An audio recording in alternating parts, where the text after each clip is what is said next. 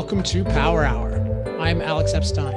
One of my more popular guests of 2020, or one of my favorite guests of 2020 was Dr. Saifedean Amos, I pronounced that too quickly, author of the Bitcoin Standard. I've been following his work ever since, and I've been really impressed by how insightful he is about energy, as well as how what he calls fiat, which I think of as the government dictating different aspects of our lives, how that not only negatively affects money, which is his focus, but affects every other realm of life. And he has a new book, and I think he might be even having some sort of Kickstarter for it. So we'll ask him, called the Fiat Standard, which I've been reading and really enjoying. And I think even, whatever you agree or disagree with, it's really fascinating and makes all kinds of claims that are worth exploring. So I thought I'd bring him on to discuss how fiat affects life. Saifedean, welcome back to Power Hour. Thank you so much for having me, Alex. It's always fun to talk to you. All right, I'm looking forward to this one. There's a lot to cover. First, I want to talk about the state of energy, the energy conversation around Bitcoin. And, one of the things I'm happiest about in this world is that more people seem to be open to my ideas about energy. And, you are one of the people I think whom I've influenced somewhat. And in any case, you're saying really true things about energy, and you seem to be getting traction as well. And yet at the same time, there is this big push against the use of energy, particularly fossil fuel energy and Bitcoin, as exemplified by Elon Musk saying that he's no longer accepting Bitcoin as payment. So can you tell us about the state of the energy conversation and how we're doing? Yeah, it's been fascinating watching this subject unfold, and I think your insights and your book have come in quite helpful. And I think it's becoming a lot more popular, that viewpoint. The moral case that you make for fossil fuels and approaching the question from the perspective of human flourishing. I think is proven quite popular among Bitcoiners. I think people are really. It's really resonating with people because I think it makes a lot of sense. And I think because Bitcoiners, if you're already at the point where you are in Bitcoin and you run your own Bitcoin full node and you've invested part of your money in Bitcoin, you are most likely receptive to ideas that are not very common in the mainstream. And also, you're highly likely to follow a mentality of verify rather than trust. The way that Bitcoin works is that it's a system of relentless verification where people are just verifying everything that is happening at all times. And that's how it works. You run a node that will, on your computer, will install. It'll take up hundreds of gigabytes of data in order to have a full record of every transaction and in order to know exactly what is going on. And that's how the system keeps everybody honest. It trusts nobody. There's no authority. By the word of nobody, everybody verifies everything, and only the truth emerges. And so that kind of mentality with Bitcoin is, it selects for a certain kind of mentality, and a certain kind of mentality that's quite rational about approaching questions. And so these people are, they're running the numbers on the environmentalists' claim. And I think the environmentalists are having a hard time making a lot of traction in the Bitcoin space. There is, of course, the traditional environmental aspect on Bitcoin mining, which is that, as you would expect, this is consuming energy, therefore it's bad, therefore we need to shut it down, we need to find a way to stop it from happening. But I think many people are beginning to really ask the question, well, why should we shut it down? And why shouldn't we shut down other things? Why do you get to fly on an airplane to go on a vacation? I think my Bitcoin is more important than your vacation. Why should you have a jacuzzi? Why should you have a washing machine? Why don't we just have either we're going to have one central committee that's going to decide who gets to spend energy on what, or we're going to understand that this is, this is an economic process that anybody can conduct anywhere. Anybody can generate energy in a variety of ways, and then they can use it as they see fit. And if they're willing to pay for it, then clearly it's valuable enough for them.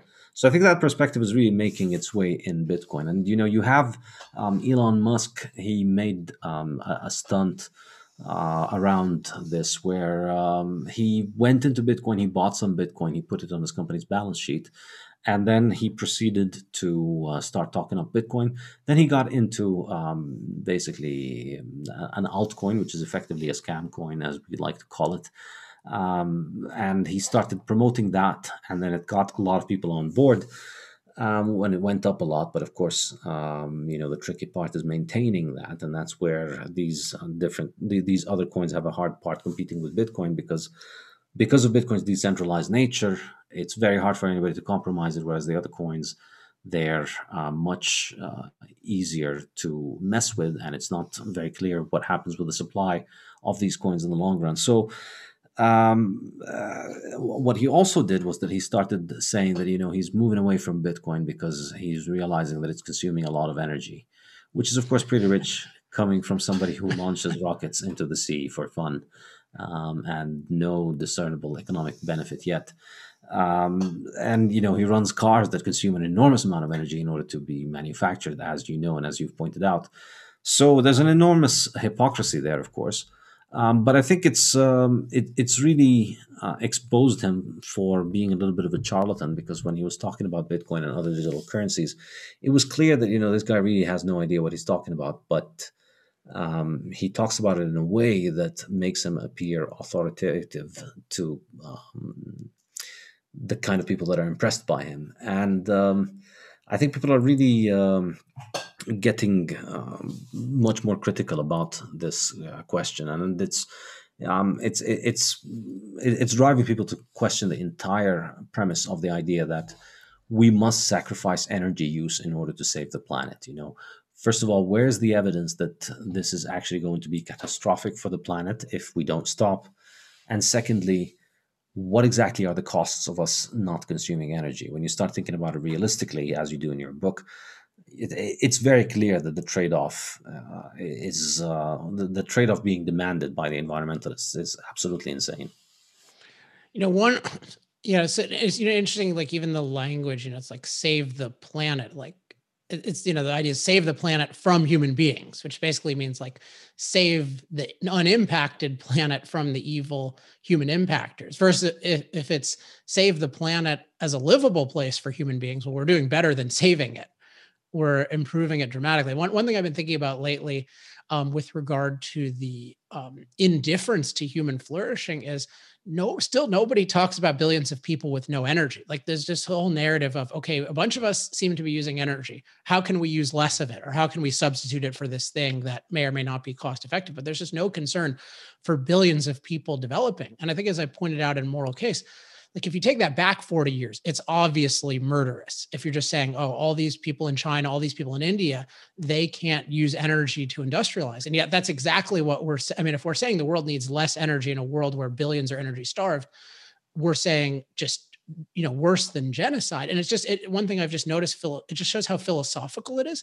Nobody cares at all. Like the whole discussion of energy is like, how do we get rid of our impact on climate? Like the whole goal is eliminating our impact on nature, not advancing human flourishing. And so it just reinforces to me that this whole discussion is a philosophically corrupted discussion. It's not at all a scientific discussion. Absolutely, it's very, very true. I think the fundamental premises on which the perspective is based. There's a lot of emotional manipulation, a lot of pictures of polar bears looking sad, and that can pull at people's heartstrings. But the fundamental basis, as you point out in your book, is that what you're saying is that we care about this abstract vision of this virgin Earth that is unpolluted by human beings more than we care about the survival of human beings. And you're absolutely correct in terms of, you think about the impact this has on people in the developing world. If you look at what the World Bank and other development organizations have been doing for the past few decades when it comes to energy, they've been essentially, the concern has not been how do we get these places to have cheap, affordable, reliable energy. The concern is how do we get them to transition to green energy immediately so that they skip that inconvenient phase that we in the West had to go through, which is this transitory period of utilizing hydrocarbon energy, which we're stuck with for a while now because it's going to take us a while to upgrade. But we're going to do them a favor and get them started on solar straight away. Imagine a place that doesn't have an actual power plant is getting enormously expensive solar panels in the middle of extremely poor conditions, and of course these projects are financed by all these international organizations that are not accountable to anybody because they get their money from governments that just essentially print that money. It's fiat money, it's fake money, they just get handed it. And so there's zero accountability in any real sense. And of course, the sickening part is that they get these countries in debt for these projects. So there's hundreds of millions of dollars in solar energy panel projects being carried out in developing countries that can't afford them. They shouldn't be able to afford them. It makes zero sense. For that kind of money, they could be getting extremely reliable natural gas or coal plants that provide 24/7 energy. But because of all of this silly virtue signaling, they end up getting into debt for tens or hundreds of millions of dollars for power plants that fall apart in 5-10 years and don't produce reliable power. Yeah, it's really sad. So I'm very glad to see the Bitcoin world being receptive, because there's a lot of discussion. I mean, that area of the world is getting more and more attention. So it's good to see that rational people in that area are learning about how to actually think about energy from a human perspective versus an anti-human perspective. All right, let's talk about fiat standard. And first, just so I don't forget, tell us about the project that you're asking people to support right now and where that is. Yeah, so I've been working on this book since I published the Bitcoin Standard, which was 3 years ago now, and it's done more or less. It's just going through one last round of editing, and then it's going to be hitting the printers in a couple of months. And so I've launched a Kickstarter where people can order copies, pre-order copies of the book. You can get the first draft of the book right now, and then you'll get the digital book in I think in November or December, something like that. And then the printed book should be out in December. And so it's a way for people to support it because I'm self-publishing this book, because I think this is another issue which I think the internet is liberating. Going through traditional publishers is highly inconvenient, and I think self-publishing is a much better option. So I'm doing this. Was Bitcoin Standard a traditional publisher? Yes, it was published with Wiley, academic publisher. I mean, they must be. It seems like it did quite well. They must be happy with it. They are. They're much happier than me, obviously, because they make more of the royalties. And but it's an academic publisher, and I was in academia at that time, and I was still. I still hadn't decided to burn my bridges with academia. I thought, getting published with an academic publisher would help me get tenure and keep my job. But then eventually I ended up quitting the job anyway. But they got to keep the rights to the book, which is a mistake that I intend on not repeating with any of my next books. I'm just going to self-publish them myself, because then you can share the information much more easily. You can organize printing, and you can provide people with bulk orders and copies. It's much more convenient. Makes sense. Oh, so sorry. I think I interrupted. So anything else we should know about the project and where people can go? Oh, yeah, you can just go to saifedean.com, my website, /Kickstarter, and then you'll see the link that'll take you to the Kickstarter page where you can contribute and get the digital book or the physical book or a signed hardcover to be delivered by Christmas. Okay, and spell Saifedean, just so everyone knows. SAIFEDEAN.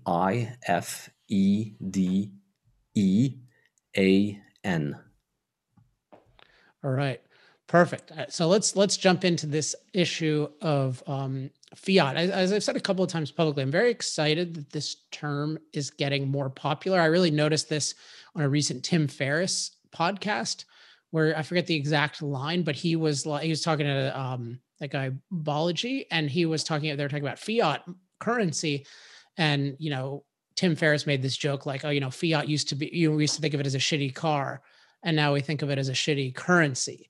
And I think it's a very powerful modifier. Obviously you do too, because you have a book where like every chapter is fiat X, fiat Y, fiat Z. So tell us what what fiat is and why it's such a powerful concept.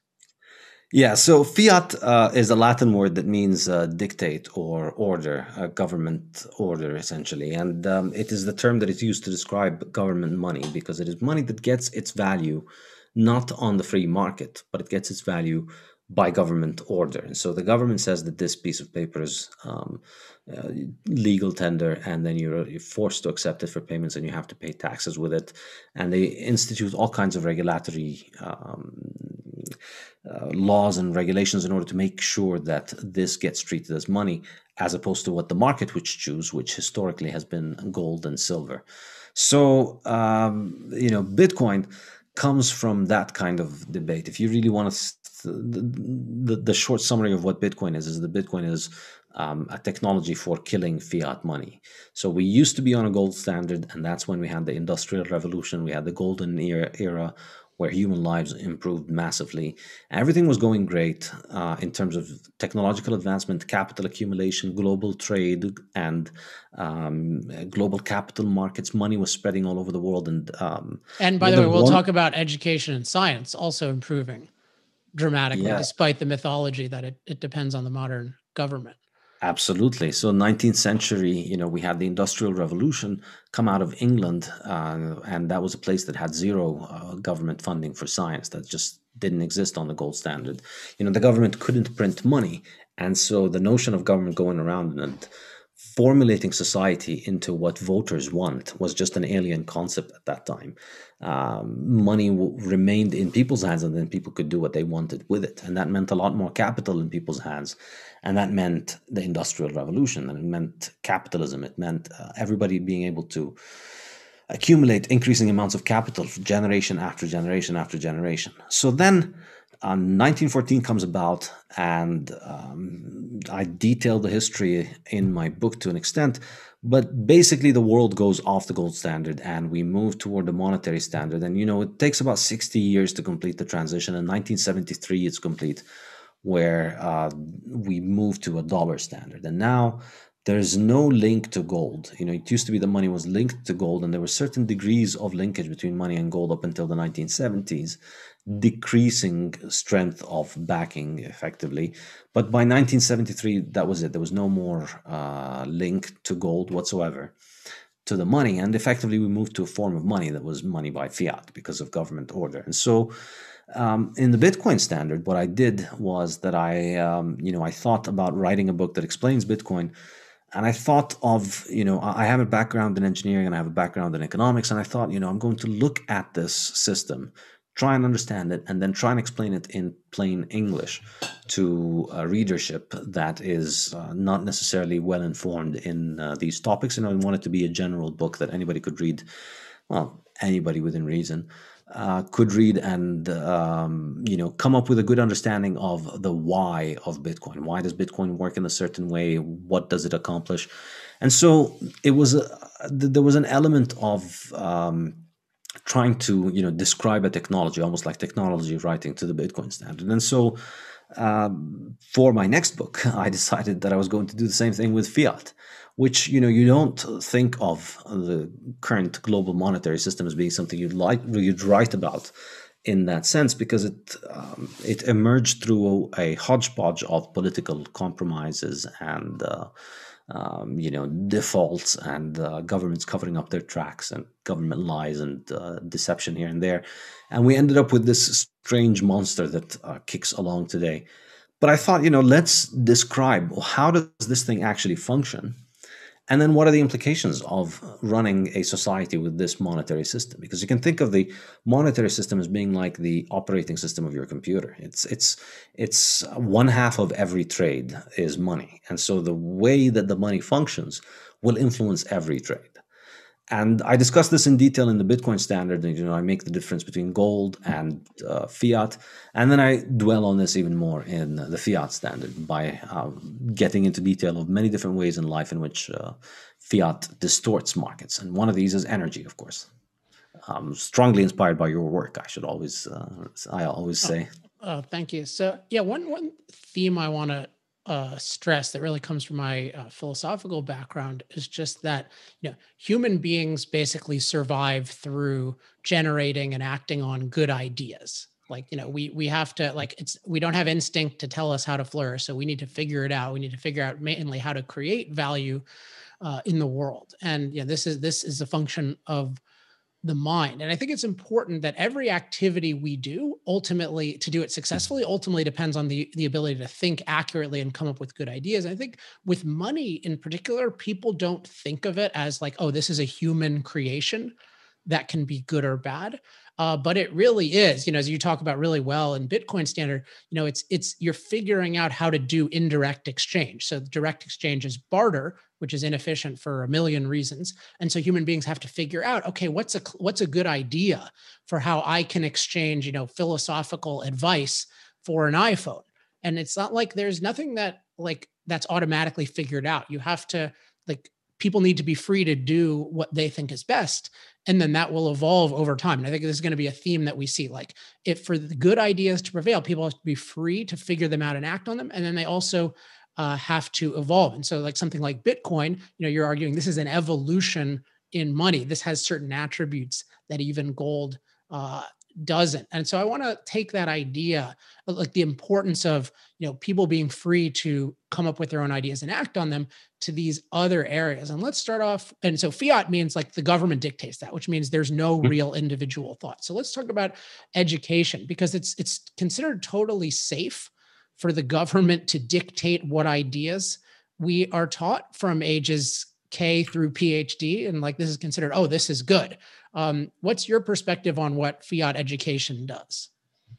Yeah, so I think the most important thing in economics is to consider the opportunity cost of everything, and so the world of fiat has spent a century drumming the understanding of opportunity cost out of people's minds by giving them the idea that we live in a world in which government can act with complete command of society's resources at no cost.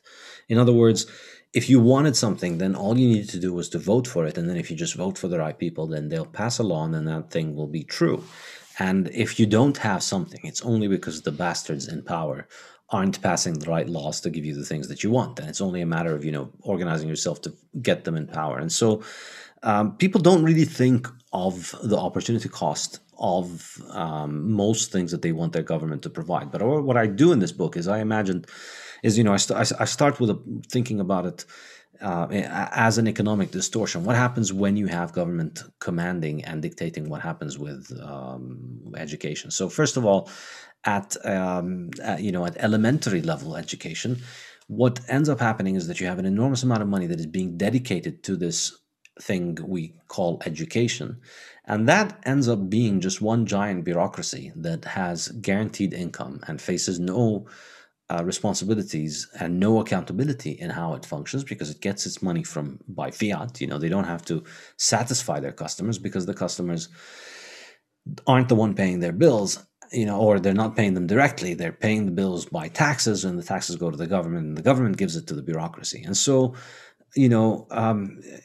fiat makes you think that it's free, that education is free. But in reality, the resources are being taken from people. And so people are paying for education.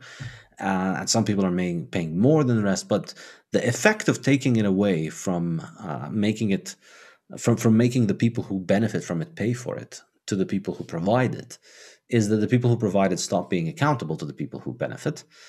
And then they can do whatever they want. And that's basically what you see with education. And that's why, you see that the bureaucracy around public schooling in the US and all over the world, they resist any kind of reform that gives parents choice, because that threatens their cushy, lucrative monopoly position that they have. So you can then extrapolate this onto higher education and then see the impact that it would have on universities. We see the same kind of thing happening in universities, in which the financing of the universities comes predominantly from government research funding. And that sounds, even among many libertarians, this is one of the things that they'll tell you, well, this is this is justified use of government. If you're going to have government do something, that they should be financing research and financing science and financing discovery. And it sounds like it's reasonable. You'd want them, you'd want to have more of that stuff. So let's subsidize it and we'll get more of it. But at what cost? Well, first of all, you're not getting it for free, and all you're doing it is, again, you're turning it from being responsive to the demands of the market, of the people that it's supposed to be serving, and turning it into being responsive to the demands of the bureaucracy financing it, and then making that bureaucracy insulated from free market competition, from having to deliver results. So the result is, you look at universities today, and you see university professors are publishing endless amounts of papers, because the way that academic research is weighed, there's no market that is buying those papers from people based on the value that these papers produced. They're being published in academic journals, and you need to tick boxes where you publish a certain amount of papers in order to get a job at a university. And then the university gets the money based on how much, how many researchers it has who have published how much papers. So the universities have an incentive to have a lot more publications going, because they want to hire more people and they want to get more funding. And the professors have obviously an incentive to get more publications, because that gives them a job. And of course, the academic journal mafia, academic publication mafia, has an enormous incentive to keep producing those things, because these things are a great example of modern slave labor, where the academics work to produce this research, and the academics review it for one another and spend enormous amounts of time producing these things. And they don't get paid by the journals. In fact, many times they actually have to pay the journal to even consider their articles. And then the academic publishers will then sell the journals to the universities at exorbitant prices. And but the whole thing keeps going, because the universities want to get those expensive subscriptions, because when they do it, they get good ratings in the academic publications that issue university ratings. And so it's an entire system that is run on fiat money, because the money is not coming from the consumer. It's not coming from what people are actually studying and learning and how they're doing in the market. A lot of the money is coming from above. It faces zero opportunity cost. It's just being printed, and it's being handed out based on metrics. And so all of academia has essentially become how to game those metrics in order to get more of that funding. And everybody agrees everybody else deserves more funding. And so this is how you end up with the current state of academic research, wherein there's an enormous amount of papers being published. I mean, you couldn't, even if you wanted to do absolutely nothing else in your life, but keep up with all the papers that are being published in a field, you would not have the time to. Just in economics, there are maybe hundreds of thousands of pages being published every month in all the academic journals. And most of it is unreadable, and most of it is not read by anybody. Nobody reads that stuff except the people who are in the field, who are trying to publish responses to it to get published in it. But you end up with an enormous overproduction of the papers that matter in terms of the metric, but you end up with enormous underproduction of actual knowledge, actual useful science, actual useful research that can help provide economic value for people in the world, because there's no market test to do that. The money comes from fiat, by fiat. I want to go into some depth in the different stages in terms of the value of having a market. So just give my perspective on it, which is, in a market really, but really that just really means under freedom. There are at least two things that have to happen and that are allowed to happen. So one is that because you can't steal other people's stuff, you have to offer value. Like that's one huge thing. Like when people are free, you actually have to offer value to gain value. And the other is you are free to create value as you judge best. And what I see with fiat is it destroys both of those.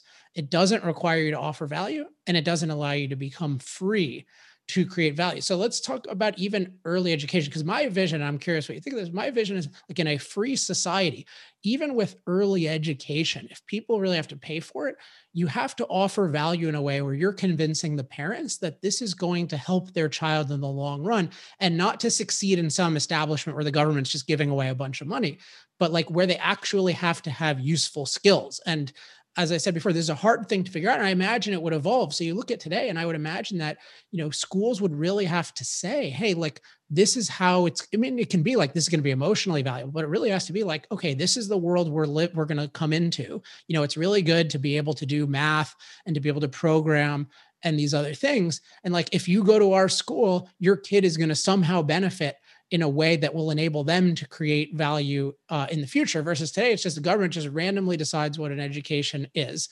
It's completely archaic and was never a good idea the way they do it. And there's no way it's going to evolve if like Bernie Sanders and Joe Biden and Donald Trump are ultimately in charge of what constitutes a good education. So what are your thoughts on this? Absolutely. I think this is really, in both books, I emphasize this point that under hard money, when nobody in society has the ability to click, print, and make money, nobody can make money. Nobody can print money. Nobody can increase the supply of money, or the increase of the supply of money is extremely expensive. In that kind of system, the vast majority of people end up having to be useful to one another. That's it. That's the way to have nice things. If you want nice things, you go and you give people nice things, and then you get nice things in return. And everybody learns that. Sounds simple. And it good. is simple and good, and it's great, and it's how all civilizations functioned. And then you break that feedback loop by bringing in a form of money that can be created at will by certain people that are connected to power. And then you break all of that incentive structure. Then suddenly you have generations of people who grow up thinking that wealth is something that you get if you are connected to power. Wealth is something that you get if you manage to vote for the right people, if you manage to get special benefits from government. And culturally, people start, you see this developing over the 20th century, where it got to a point where everybody just feels entitled to everything. That, I was born, give me nice things. Why can't I have nice things? I've already been born. And very little understanding of the fact that, you actually, somebody has to actually work for those things, and people have no reason to give you all of those things. But when government and a lot of the institutions of government can function without having to provide value, well, then a lot of other people start getting that idea.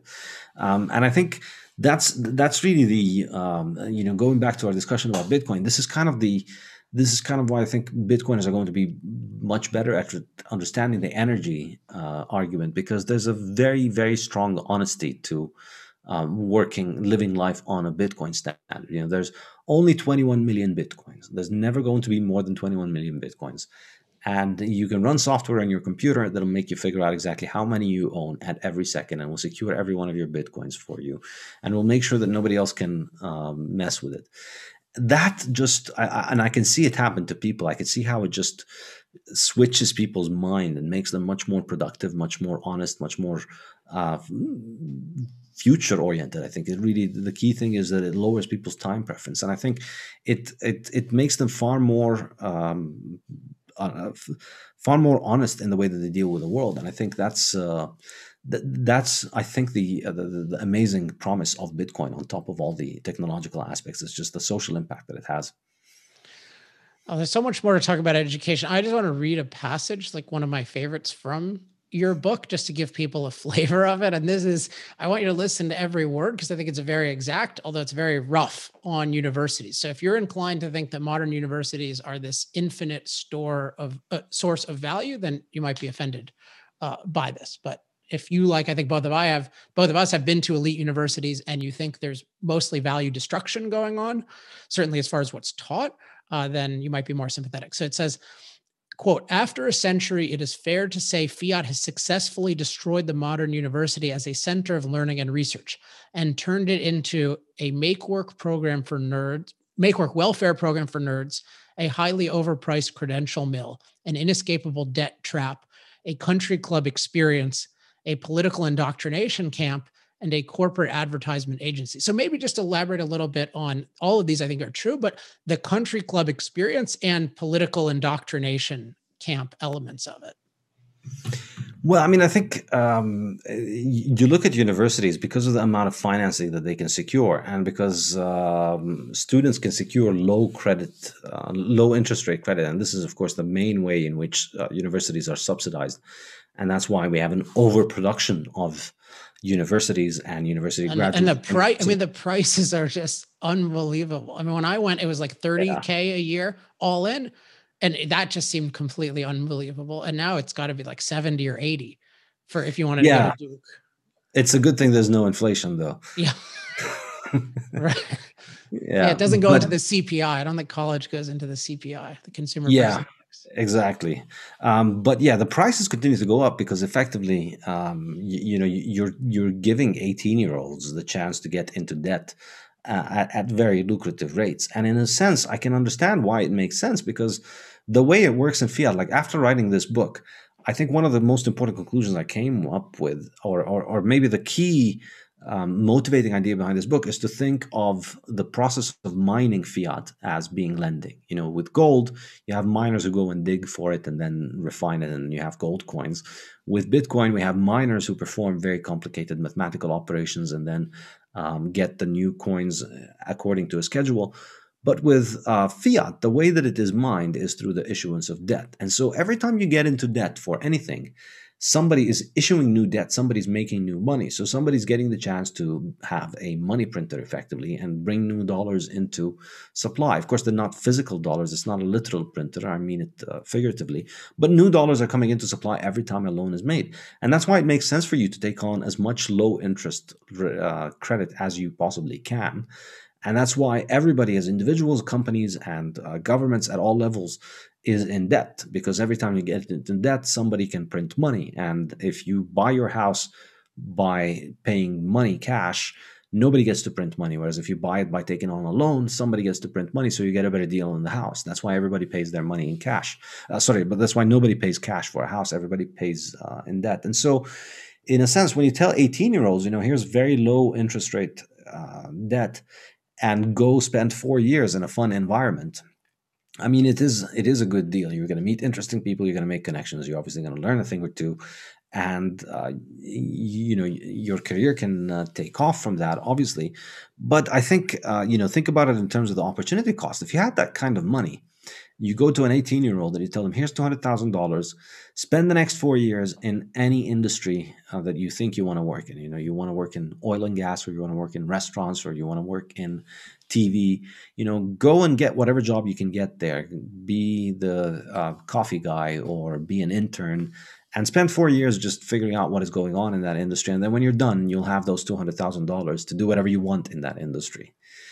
If you think about the opportunity cost of it in that way, it actually, you can see how it can be really expensive. And you can look at it, a lot of people now are beginning to realize this. They lived like king during their college years because they had all of this cheap credit that they could afford. And they were at this university that is becoming more and more like a country club experience. And they did a lot of partying. They did a lot of enjoying themselves. And think about the opportunity cost of that in terms of if you were earning money at that age, or if you weren't spending that money and were accumulating savings or accumulating hard assets over time. This makes a huge difference. So small amounts of savings early on make a huge difference because they compound over time. And so by the time you're 35, it's going to make a huge difference what you did when you were 20. So but it's a massive incentive that low interest rate does. And so it ends up causing universities to overindulge in the product that they provide because they're trying their best to attract people. And then students are essentially overspending for it, and then debt can't be discharged. But then, of course, the political aspect of it is that, again, it's a bureaucracy that's not accountable. And so you end up with a lot of money coming in following the agenda of the people that are in power. And that's ultimately what ends up deciding whether you get to keep the money or whether you don't get to keep the money, because it's really it's not the test of the market that determines what gives you returns. It's that. So, of course, that's highly liable to be captured by politics. And then what else was there in the... Well, I want to read another quote, actually, Okay. that I think captures some of it. And then I want to talk a little bit about science. We probably won't have much time to talk about energy, but everyone has heard us talk about it. Certainly heard me talk about energy a lot. But I want to read just another. I mean, I just recommend this this book has a lot of, at least I find it incredibly entertaining. Now, granted, I'm very pro freedom, so some people might find it more incendiary. But so I'll just read the Country Club thing and then the thing about waste. So, Country Club is, instead of beginning their adult lives by earning and accumulating capital and deferring the Country Club experience to the time in which they achieve financial independence and can afford it, young adults are getting in the Country Club experience first and having to spend the rest of their lives working to pay it off. I think that'll resonate with a lot of people. And then this waste one, I mean, this is another one where it's brutal but exact. And it's, quote, it describes, quote, the mushrooming of entire fields and departments specialized in producing completely inconsequential and irrelevant noises and marketing them as scholarship. What passes for humanities in the modern university has degenerated into an endless sea of angry grievances and rabid victimology, consisting almost entirely of politically correct platitudes and zero substance, producing heaps of graduates with zero marketable skills and a strong talent for finding ways to take offense at everything. I can't think of a better description than what happens in modern humanities. So yeah, I found that excellent. And now let's talk about science, because there is this conceit, I think, that, oh yeah, well, the humanities are a mess, but science is a dream world, and we've made it so good. So I want to ask first about a topic I think you discussed a little later in the chapter about science, which is, what was science like when it was free? Because people have this idea, oh no, science couldn't happen. We have this awareness that, like, oh, there were all these great scientists when we didn't have much government, but nobody ties that to, like, oh, you can actually have better science I mean, just think about one thing, like, and then and then I want to hear your elaboration. But like, I was looking at a picture of physicists from the early 1900s, and it's like all these legends, that you like Bohr and Einstein and Planck and stuff. And I was thinking, if you think about the level of prosperity and productive ability at that time versus now, we should have 10, 20, 30 times more legendary scientists.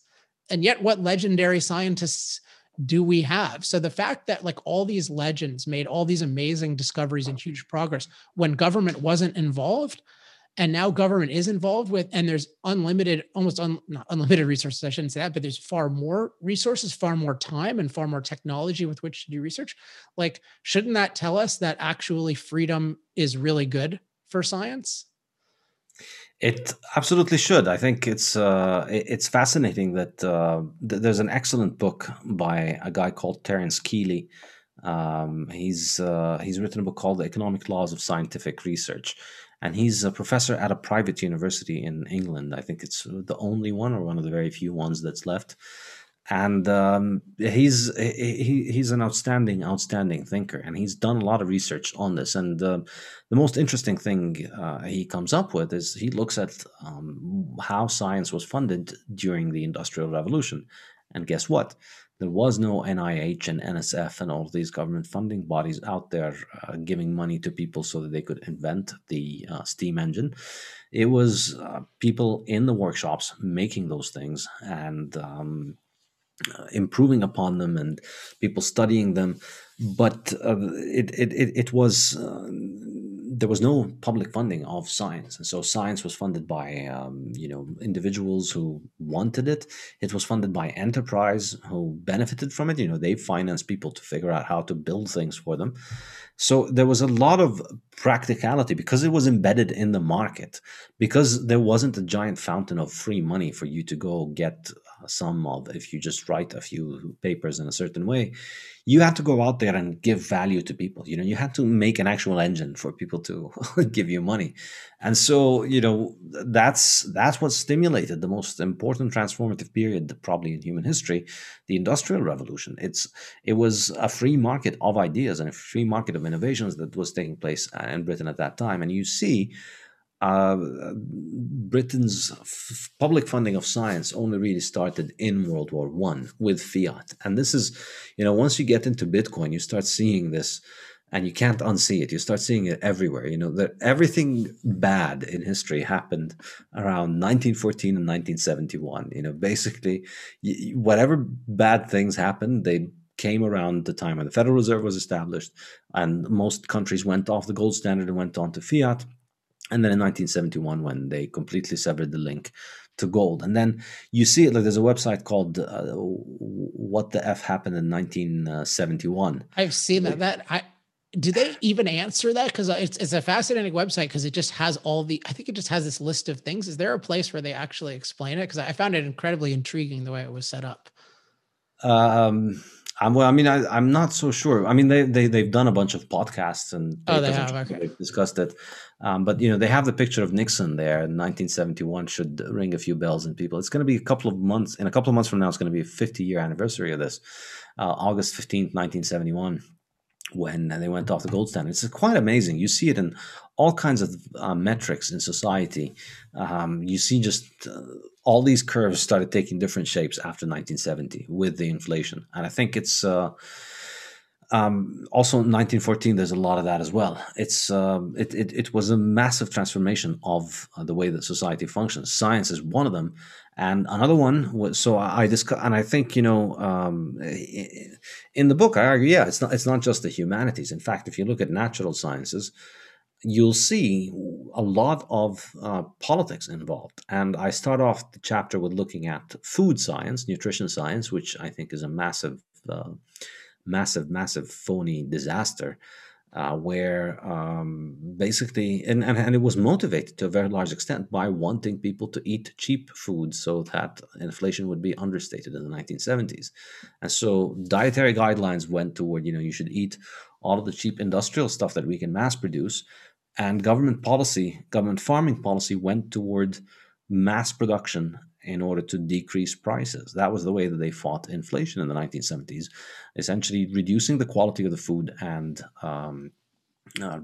reducing its price, and basically convincing people that it was better for you to eat industrial waste than it is to eat meat. Yeah, though that's a big issue. Maybe we should have a full discussion about that sometime. But let's talk about the just what is it, what is your overall view of what it does to the truth of science, to instead of having a free competitive market of scientific ideas where you actually have to offer value versus one where it's a fiat non-market where government dictates everything from on high. And I think it's important to stress, like, all of government, like modern science is overwhelmingly government science. And ultimately it is all decided by politicians and by extension voters. Like, there's no getting around that. So when you hear like, oh, this scientist says, like, that is coming from a process where some, in effect, king dictated what would be explored, how it would be explored, Yeah. what would be publicized, etc. And to be fair, it's not really the democratic voters that are determining this. I mean, these bodies become bureaucracies that are part of government that are quite insulated from democratic politics, and they end up getting captured much more effectively by corporate interests than democratic voters. Because it's a few positions, so if you just give a few people a few jobs, then they'll write the guidelines that you want. But yeah, absolutely. I think the fact that it's not the market that determines what is useful and what is not means that it's a committee that decides by fiat, and that doesn't face market tests for the suitability of the policies that it is following. And so, that's a perfect setting for groupthink. It's a perfect setting for things not to change. It's a way that'll just make it very hard for new ideas to break through. Because in order to have a new idea, in order to be able to produce a new idea, you have to be part of the system. In order to get into the system, you have to please people that are in the system who do things in a certain way. So there's no entry and exit process in who gets to determine the science. And I like to use nutrition because it's an unbelievable example, because we've had an overwhelming amount of evidence over the last 50 years about the just the absolutely horrific guidelines that the US government gives to people all over the world. And most countries also follow these guidelines because everybody wants to follow the most updated science, and that comes from Harvard.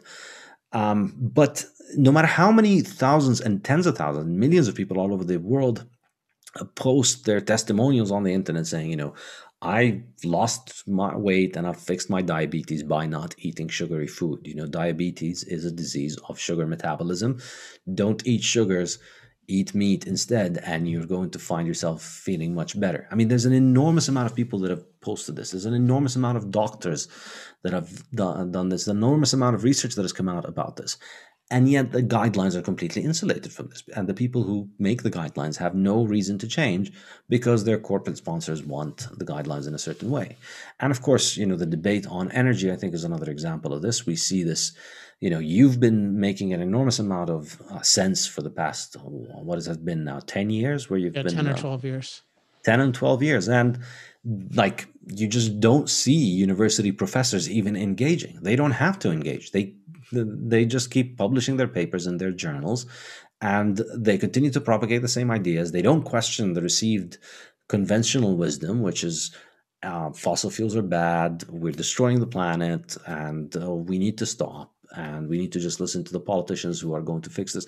All these things are just unquestionable, and they have no reason to question them because there's just absolutely no mechanism for correction. There's no mechanism for what is wrong to be discarded and for what is new to be adopted. Well, yeah. So let's think about that example. Particularly, let's think about particularly this issue of climate catastrophe or climate apocalypse. I mean, or is the issue of what greenhouse gases do? Like, imagine a free society where you would actually in a free society would be very interested, by the way, in evidence that CO2 emissions were problematic. I mean, above all, because people to engage in economic planning would want to know about it. Like insurance companies would want to know about it, and builders would want to know about it. Like everyone wanted. So there would be real value to real science, but you would really have to demonstrate to people that on a meaningful time horizon, you can make valuable predictions about climate. So certainly people would pursue it and they would invest in it, but you would have to prove value, and you'd have to prove value in the face of competition. So if somebody like me comes along and says, hey, guess what? We have the ability to master an enormous amount of climate danger, as evidenced by the fact that we've already become 50 times safer from climate, thanks largely to fossil fuel use. Like, given that there's an inordinate burden of proof on any kind of impact from CO2, like it would have to be just a total difference in kind from anything we've ever seen. And oh, by the way, we know CO2 levels have been 10 or 15 times higher. And we know temperatures on the earth have been 25 degrees Fahrenheit warmer. Like, they would have to compete with this. And it would be, what I've found, which is just, you can't really demonstrate anything resembling climate apocalypse or even climate catastrophe. But you look at so it would be this, I just imagine this competitive market, and we don't have that at all now. You don't have to demonstrate any value except value to politicians, and they're not paying with their own money. So they love a system, or certain of them love a system where scientists, quote unquote, are predicting catastrophe and saying that they need more power. Just imagine a king who had like Michael Mann, I don't know if as his jester, but like as his, scientist, who's like, oh, you need the king to remain in power because he's going to protect you from climate. That basically seems to be our current system, where people are paid to predict catastrophe, where the people who pay them then get power. The people who pay them aren't paying their own money. Do you think that's accurate? Absolutely. And there's an enormous incentive, which I discuss in the book as well, for being hysterical. I mean, if you go and you say, well, let's study temperatures and sea levels, and you conclude, well, temperatures and sea levels are doing what they've always done. It's well within the range of normal variation that humanity has seen. Sea levels, we have pictures, 150-year-old pictures that show that sea levels are pretty much where they were 150 years ago. We have historical records that show very little variation over time. And whatever has happened in industrial times is quite small next to historical standards. Like if you wrote something like this, you're just basically saying to the financing committee, don't give me more research funding because there's no problem here. The sea levels are fine. But if I go and I write, oh no, the sea levels are rising, we're all going to die, the oceans are going to boil, the sea creatures are all going to die from acidification, and the Arctics are going to become tropical, and Earth is going to be uninhabitable. Oh, tell us more. That's what they're going to say. No, really, we need to protect against this. If this is real, like, think about it from the perspective of a politician. You have no opportunity cost, and so anything that happens on your watch is going to be used against you. but there's no downside to taking precaution. And so you're not the one paying for it. You're not the one who has to finance all this stuff. So of course you're going to, and you don't have to suppose evil intentions. This is just basic bureaucracy. And if you're the guy financing the science, you want to be on top of it. If the sea levels are really going to rise and flood all of the world's coastal areas and may leave 80% of the world's humans homeless, you'd want to be on top of this. You do want to finance that, and that guy is going to get more funding than the guy who says, no, sea levels are just doing what they always do. So panicking is more likely to get you published. It's more likely to get you funded. And so there's an innate incentive within the system to always panic. And we see this over and over again. And in the work of Patrick Moore, whom I've come to know through your podcast, he talks about this, about just how everybody wants to always panic about everything. There's a lot of money to be made from panicking. And so, and there's no cost to it. And I think we saw this as well during the coronavirus episode, where a lot of people were very brave about sacrificing the livelihood of other people in the sake of precaution. And it was, and I think this is just peak fiat mentality. We've gotten to a point where we had literally a majority of people around the world not understanding the connection between people needing to work and people needing to survive. Let them just starve. It's okay, but that will kill the virus, and that's what's more important now.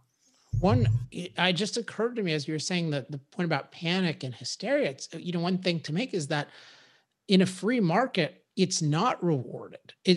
So you think about predictions, like accurate predictions are rewarded in a market. So you think about something like sea levels, like you don't get, like, I'm not going to pay for sea level predictions that are totally wrong just because they scare people, because that's going to make me overbuild. Nor am I going to pay for overly optimistic predictions. I'm going to pay for accurate predictions. The only maybe exception to that is the newspaper. But even there, it's because government's so involved in everything, I think, that we all feel like, oh, it's happening to us and we're going to vote on it. And therefore we feel like, oh, like somebody has an incentive to scare us and then make us vote a certain way. But I hadn't thought of that. But it's like people think of this, oh, there's this innate incentive to catastrophize. But I think it's largely a government incentive. There's actually there's a free incentive to be very, very accurate and not to be overly optimistic or overly pessimistic. I mean, can you imagine like what would happen to Paul Ehrlich in a free prediction market?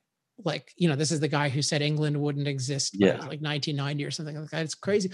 But that maybe should be our final example, that Paul Ehrlich is one of the leading ecologists in the world under fiat education, fiat university, and fiat science. Yet no one in the free market would ever keep this guy. I mean, he would be made to be a janitor or anything where he cannot actually make predictions in a real market with real free science, freedom of science, freedom of education, et cetera. No, absolutely. You're absolutely correct. I think in a free market, you'd get rewarded enormously if you manage to make accurate predictions about something like this. I think sea level rise is a particularly important one because the vast majority of the world's most valuable real estate is on the seaside, and these people want to find out. But of course, I'm sure, as you know, a lot of the people that are very convinced that the sea levels are rising are also buying, $10 million. It really pisses me off. It really pisses me off because I love living next to the ocean. I would love, like where I am in Laguna Beach, I would love to buy some property if these guys would really act on their ideas and start selling it to me at discount rates. Absolutely, but somehow, you see the insurance industry and you see the billionaires and the millionaires themselves who like to talk about this. They don't seem to be factoring into their real decision making. So they don't believe it is serious enough for them to move inland, but they do believe it is serious enough for you to not have reliable electricity 24/7, because that they can afford to live in that alternate reality because of all of this distortion of economic reality that takes place in fiat. I think, one way to think about it, and I think I'm going to go back and add this to the book right now, is in a free market, you're rewarded for making predictions. With fiat science, you're rewarded for making models. You make models. I mean, all of this climate and corona and all of this stuff, all of the hysteria was whipped up by people making up models about the future.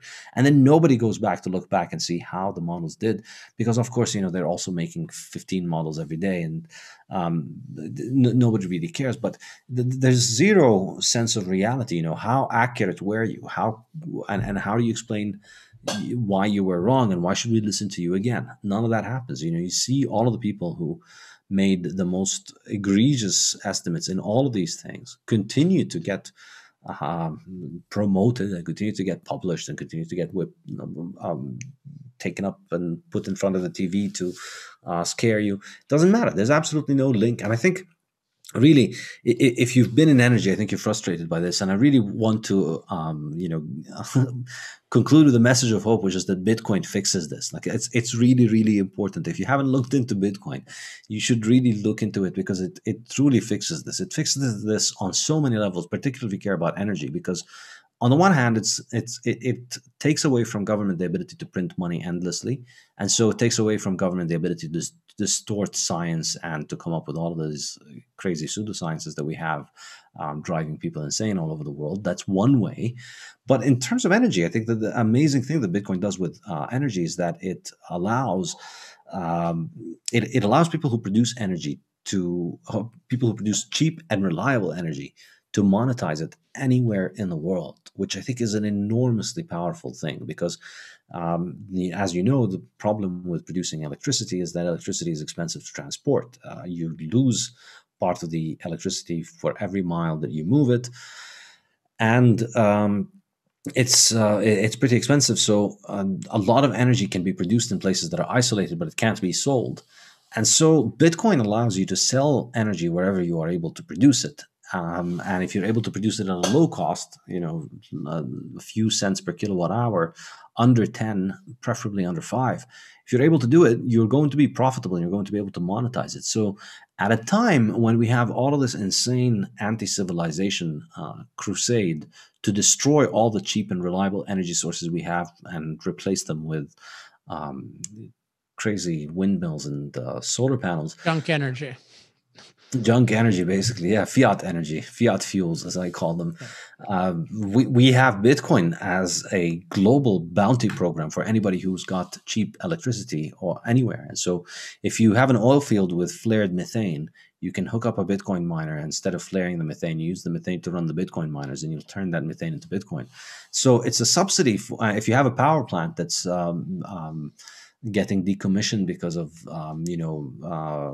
installing all these renewable things that are taking up some of the capacity, and you want to keep the power plant running until the solar panels fall apart, which is only going to be a few more years. You can keep the power plant running by mining Bitcoin with a lot of that energy. So I think it's going to increase, but it's going to really help save a lot of energy infrastructure around the world by just offering it a lot of Bitcoin. Interesting. So you said you're going to write about models and predictions. So I have one thought about that I want to share just in case it's useful. I like that idea. So if you think about what are the models doing, like a lot of these models, particularly like, let's take something like the coronavirus models or the like climate economics models, which I think are both cases where there is no ability whatsoever to model that with any kind of specificity. But notice in both cases, the government is assumed to have the right to take totalitarian control over everybody's life. And like you would never have these kinds of models in a free society, given the knowledge that exists, because they wouldn't be useful to anybody, because you can't make those like the complexity of the predictions is just way too high beyond what can actually be made. So I think what happens with the models is people do these impossible predictive assignments with no accountability, but they get the reward of persuading bureaucrats they get the reward of power. So you basically make these completely impossible predictions in the form of models, and then your reward is power. Whereas in a free society, you have to make accurate predictions. So there are a lot of things you would never even try to predict because you would know you couldn't predict them. And then the other thing is, as citizens, you think about in a free society, yeah, people make predictions. And then we get to assess those and factor them into our overall context of knowledge. They can say, yeah, there's this virus, and like you can think about it, and here's what we predicted if you do this and this. But ultimately, you get to decide how to deal with that. And the same thing I think with CO2. And there's a really high bar for the government to get involved at all. So I do. It's really interesting how the like modern modeling does really seem to be at least certainly in terms of something that we live by, is really a creation of fiat science, not freedom of science. Absolutely. My latest podcast was exactly about this because actually, the way that I got into all this, I was doing my PhD on biofuels and on modeling energy there, and I just that's what got me into Austrian economics and into thinking about the world in terms of economic freedom, because I saw just how insane it was for a bunch of academics to think that they can figure out the answer to the question of how much of each fuel should the world be using, as if it's just we just need the right nerds in the right university to run the right equations on the right computers, and then we'll figure out for everybody what they should be using. You get this much of that and that much of this, and then you see that that's an insane way of looking at the world. But it's what fiat academia does. That's what you got to do if you want to keep your job. If you want to get promoted, if you want to get published, you need to play this game. You need to publish those things, and you need to conclude that, yeah, we need to give more money and power to the bureaucrats and to the people in government. That's how it works. Awesome. Well, we won't take away from your optimistic note earlier, but I just wanted to follow up on that discussion about modeling. So yeah, I think it's an optimistic note that we're getting. I mean, I'm noticing with you and others in energy and in Bitcoin rather, I think we're seeing more rational people, talking about energy. And what I'm noticing in Bitcoin and other places is people, they don't have an answer to the human flourishing based arguments about energy. So they try to ignore it. And then at a certain point, they can't ignore it. I'm even on Twitter where I am, not even that many people, like they'll discover me and then they'll like make some stupid argument, or I don't say stupid, but like they'll make some, like solar is cheaper. Like, don't you know that? Like, or, oh, don't you know that the planet is I can't believe it's 2021 and you still think that coal is important. Right. It's like the standard kind of platitudes, but then either I refute it or somebody in my circle refutes it. And then they just kind of shut up or they even accept it. And I think like the arguments are so clear in terms of the benefits and side effects of fossil fuels relative to alternatives going forward. Like, yeah, it's cool to me that we're seeing good people make the arguments and that we're not people aren't the supposed mighty force of the climate catastrophists. Like they don't have much to say. Absolutely. And it's amazing how they just, a lot of them started attacking Bitcoin recently on Twitter, for instance, and the Bitcoiners would just always respond with something along the lines of, well, they'd go and search their timeline and then they'll see that, this guy flew halfway around the world for some conference or something like that. And, why do you need to fly for this? Why couldn't you just use Zoom? Or there was a guy in Minnesota, you might know him, I forget the name, but he's one of these famous, pretty prominent hysterics. And he lives in Minnesota, and he posted a picture of himself in a jacuzzi on the rooftop of his apartment in Minnesota I think it was December or January. Nice. So you can imagine just how many oceans he had to boil in order to get that jacuzzi going. And I'm sure it was solar with Minnesota in the winter. Of course, I'm sure it was solar operated. So, I mean, this is the thing. Like, all of these people just become completely impotent in the face of the truth machine that is Bitcoin. Because, how are you going to convince these people that run Bitcoin, that have an entire global monetary system running on their computer? How are you going to convince them that, nope, the money that has made you financially secure and independent and that has protected you from inflation, and for many people, hyperinflation, like in my case, I used to live in Lebanon, I would have been ruined if I didn't have Bitcoin. How are you going to convince people that this technology that really saved their lives in many cases is bad, whereas you getting a jacuzzi in Minnesota in January is good? I mean, how does this work? And it's amazing to just see them shirk away. Like they start with these arguments of, I can't believe Bitcoiners, and this is, you're consuming more than one country for your stupid internet money. And then, well, how much are you consuming for your jacuzzi, for your trips, for you getting on Twitter and saying all of this stupid nonsense that you're wasting people's time with, your washing machine. Why do you get to use all these things that consume so much energy and then lecture us about Bitcoin? And there really is no answer. My favorite line is, go and live for 1 year without fossil fuels, and then come and tell us about how you want us to stop using our Bitcoin. Until then, it's just a matter of people choosing to spend their money on energy sources as they see fit. And the virtue signaling of trying to pretend that my energy is good while your energy is bad is not working anymore. I think I'm quite optimistic. This was the topic of my last podcast episode. I think it was number 64, the Bitcoin Standard podcast, and it was about fiat economic modeling. And my optimistic conclusion was that these people have messed with the wrong currency. They have no idea what they've come across. And I think, Bitcoin's not going anywhere. They're not going to be able to kill Bitcoin. They're not going to be able to change Bitcoin. If you want to know why, read the Bitcoin Standard. But Bitcoin's not going anywhere. And they're just going to keep making the same tired arguments over and over and over again. And Bitcoin's just going to continue doing its thing and forcing people to ask harder questions about, do we actually hate the fact that Bitcoin consumes energy? Is that a good thing or is it a bad thing? Yeah, I like the moral confidence, I think, is revealing. Like when you have moral confidence, you break the moral monopoly. And so much of today's consensus is based on this artificial moral monopoly, but you see that once it gets challenged, it doesn't have any substance. All right, we're running long. Thanks so much for coming on again. Great to talk to you. Likewise, always a pleasure talking to you. And I got to have you again on my seminar now. Yeah, awesome. Well, sometime this year for sure we'll do it. And just so people know, so Saifedean.com, right? And spell it again, just so people know. Saifedean. He also has a very entertaining Twitter, which I often retweet. All right, I'll talk to you soon. Thanks. Take care. Bye-bye.